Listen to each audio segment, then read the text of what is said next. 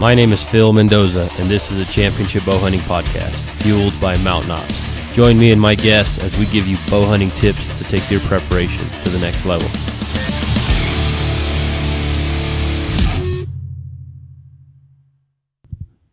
Welcome back to the podcast. This is episode 62. We've got a special guest on today, good friend Chad Chenault. Before I get to Chad, I want to send a quick shout out to today's episode partner, that's Hamskea Archery. If you haven't checked out the new Hamskea Hybrid Pro Target Rest, I encourage you to do so. I believe Chad's also a user of the Hamskea products, so check them out. One last thing, or a couple last things, I guess. If you're looking to get some Mountain Ops supplements or products, type in Alpha at checkout for a discount, and also don't forget about the bonus gift that Maven's given any of our listeners if you type in Alpha Gift at checkout. So, getting into the show here, Chad, welcome back to the show. Thanks for having me. Appreciate it. So, are you still running the Versa Rest, or have you tried out one of the Hybrid Pros yet? No, I have the new Hybrid Pro. Cool. How you liking it? I love it. Obviously, it's a lot like the Versa Rest. They've just updated some things, lighter, a little more user friendly in a couple of departments, and it just offers that flexibility of being able to use it limb driven, cable driven. I mean, it's just so flexible. But yep, I love it. Yeah, they did a lot of nice updates. I agree. It's kind of, as far as in the shooting department, status quo though, right? I mean, it's just as good as the last one. That's what I can tell anyway so far. What's that? But I said I like it just as good as the last one, with some improvements more for hunting, I would say. I mean, some people like a little bit lighter rest on their bow, but usually a target bow is often a heavier platform anyway. So for me, that never bothered me. Right. But so Chad, you just come off shooting Paris, Texas, top 10 finish. Congrats there. It's always good to get a top 10 finish in any division, especially the pro class. So congrats. Thank you. Yeah, it was a good weekend. Tough course from what I heard, what I saw. It was a longer course, but give me your. I mean, I always remember Texas being that, a little bit longer course, and then there's always chance for wind. What was it this time?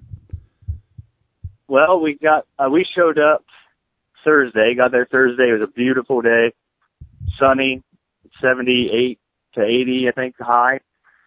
And then Friday it got cold and kind of breezy. It wasn't too bad out in the woods where we were shooting. And Saturday was much the same, but it just makes you wonder why you travel 16 hours to get the same weather as you had at home. Yeah. So yeah, go ahead. So how was the rest of the weekend? So yeah, weather. It wasn't. I mean, it was a little windy, but yeah, like I said, the conditions were pretty decent when we got out there, actually in the woods to shoot. It was a longer, tougher course again.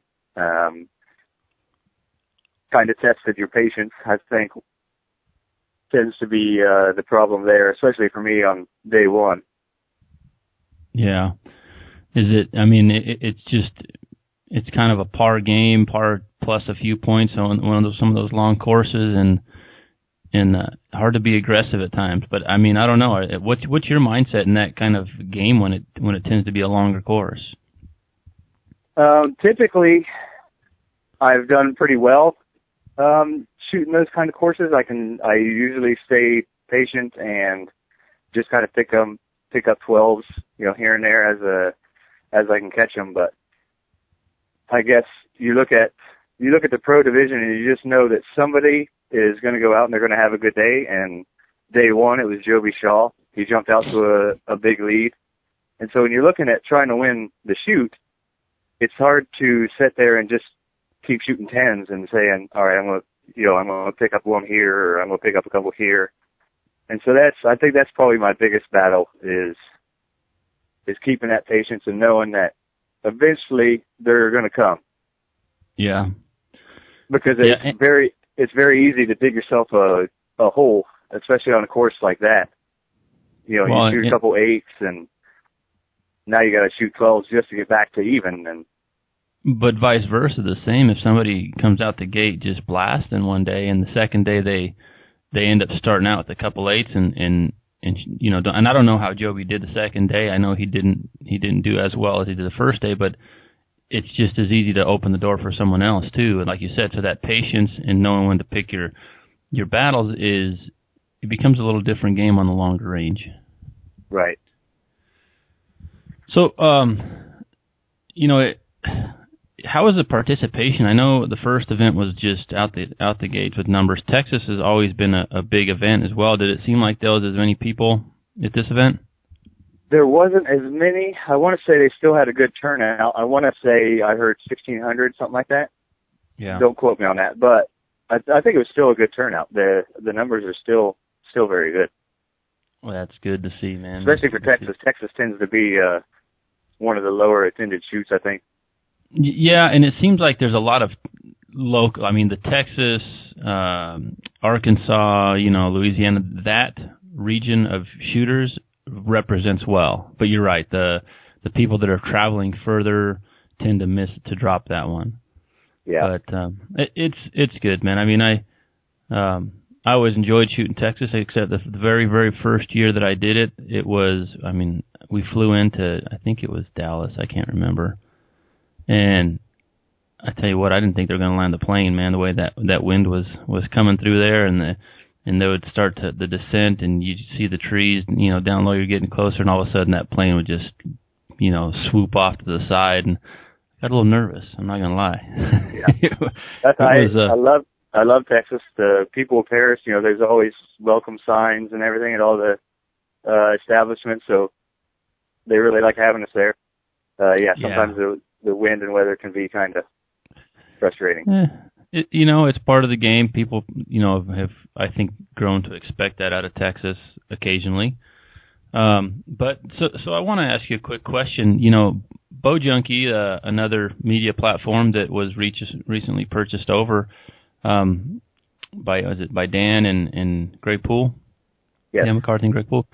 How has that changed? I know in the past, Bow Junkie had a presence as far as on the scorecard or the scoreboard and shoot down video and shoot downs, and it seems like now they're doing a lot more shooter interviews. I don't know. The content seems a little different. I'm enjoying following it that way. I mean, what's your thoughts as far as how they're interacting at the event?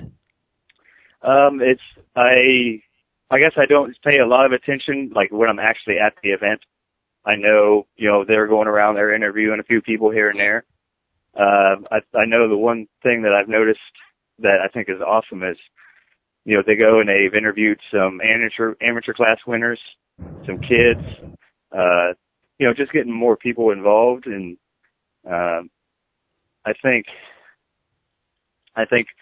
their goal was to kind of avoid some of the drama and some of the kind of media driven ways to get your name out there and stuff. They're just, I like their content and what they're doing with it right now. So yeah, so it seems like they're just capturing and covering the event as it unfolds. They're not so focused on the men's pro division like the former Bow Junkie, management. I don't know how I want to say it. It was just that it seemed like they really didn't care too much about the women's pros. They didn't care at all about senior pros, and they really didn't care about anybody else. Is what it seemed like. So yeah, it's good to see, man. I mean, different people running an organization or a media platform. It's good to see the different elements that they're covering. So Chad, I have a couple last questions for you before we close out today. I just did an episode on trigger selection, not so much trigger. I had a question from a listener that asked about a two-stage trigger on a rifle as opposed to a release, and I just explained the best I felt the closest you can get is like a hinge with a clicker, something that gives you a reference before it actually goes off. What kind of release are you shooting right now? I shoot a True Ball HP 4-finger brass. It's pretty much the style I've shot since I started learning tournament archery. When I was first introduced to it, I basically said I want the equipment that's going to make me the best archer that I can be. And as it was explained to me, basically a hinge was probably the best way to develop a good shot sequence, a good subconscious shot. And I try to start anybody that I'm trying to get into it, I try to start them out there. Yeah, I agree, man. It's good. And you shoot it with the click? I do not. Okay. My problem with the click was always when I come down on the target and now I'm working my shot and the click goes off. Well, now I just kind of put something in my brain other than aiming, and I basically got to start my sequence completely all over again. Yeah. So I don't use a clicker. I know, Broadwater has some thoughts on kind of the reasoning behind it as far as the starting point, things like that. It's just not ever worked for me. I agree. I've used it some, and I used it okay for a while, but it does. It disrupts your shot sequence, like you said. It's a noticeable click in your hand that if some people don't handle that right and they flinch or they move slightly, it's enough to send execute the shot prematurely. Yeah, and and guys like Broadwater and some of these guys have been doing it since they were kids. I think there's a lot of theory in archery, and some of those guys have probably, they obviously have more experience than I do, and I'm kind of picking up on trying to learn some of that stuff as far as, when you break your shot down, and you break down where you can make mistakes and where you can do something different, your release hand, I think, is one of those things that maybe doesn't get looked at near as much as it should. Sure. And, you're applying different tensions in your fingers. There's just a lot of places that it can go wrong. So when you're breaking down your shot and you're trying to repeat, I just try to look at each sequence and say, all right, where can I make this more consistent? And so I've tried to do that with my release this year, and it seems to be working pretty well. I'm really happy with the way I'm shooting a bow.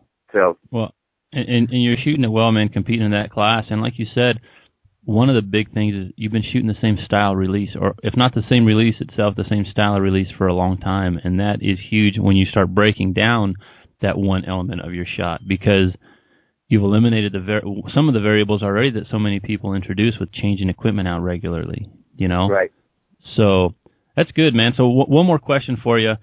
I just kind of started a little accountability challenge to myself to where I'm trying to get back to where I'm shooting a large number of arrows for a lot of reasons, but I'm trying to put more arrows through my bow, and at this point it's a hunting bow. I've got a 3D bow that I'm going to be working on a little bit again, but roughly how many times a week do you shoot? Do you count? Is there certain arrows you want to hit per week, or is it more just you get out and dedicate your time and put in the time? What's your schedule like on a week-to-week basis? This year has not been good for my practice schedule. It's not at all where I would like to be, so I haven't been, and a lot of it's weather. I don't really have anywhere that I can go out and I can shoot long distance. And when the wind's blowing, it does me zero good to go out and shoot in the wind. I'm not teaching myself anything other than how to, punch a release or, give myself issues. So there's absolutely no reason for me to shoot in the wind. So with the weather we've had there, I haven't had a lot of time shooting a bow. It's just been more paying attention to my sequence, and I don't necessarily have to pick the bow up every day to know that it's still good. There's nothing wrong with the equipment. I just when I get a good opportunity and good weather, I can go out and I can shoot a few arrows, feel good about it. And yardage right now is a big thing. Yeah, that's the in your division, it seems like you said, if you can at least put in some of the time to make sure your shot is on par the determining factor is yardage in many cases. Well, so how about Jake Kreck, man? A friend of ours that we shot with some in semi and winning the K50 class this last weekend as well. Yep. Super happy for Jake. That was awesome to see. Yeah, when I saw that too, I was stoked, man. I got to give him a call and tell him congrats as well. But well, Chad, what's you got an IBO coming up soon? There's one this weekend. The weather does not look very friendly, so probably not going to make that one. So that puts Augusta, Georgia, ASA at the end of the month up for the next one. Well, good deal, man. So, well, hopefully the weather breaks here soon for you, and you get to spend a little more time outside. And good luck in the next few events, man. We'll catch up with you again here probably in the next month or so, and see how things are unfolding. But it's always fun watching on, like I said, whether it's Bow Junkie or just social media, and then checking the ASA IBO websites to see how people did. But thanks for coming back on and sharing a little insight as to how things have been going with you, and even just on the shooting side, man. It's always fun to talk archery. Absolutely. Thanks, Philip. Hey, man, we'll talk to you soon. All right. Bye.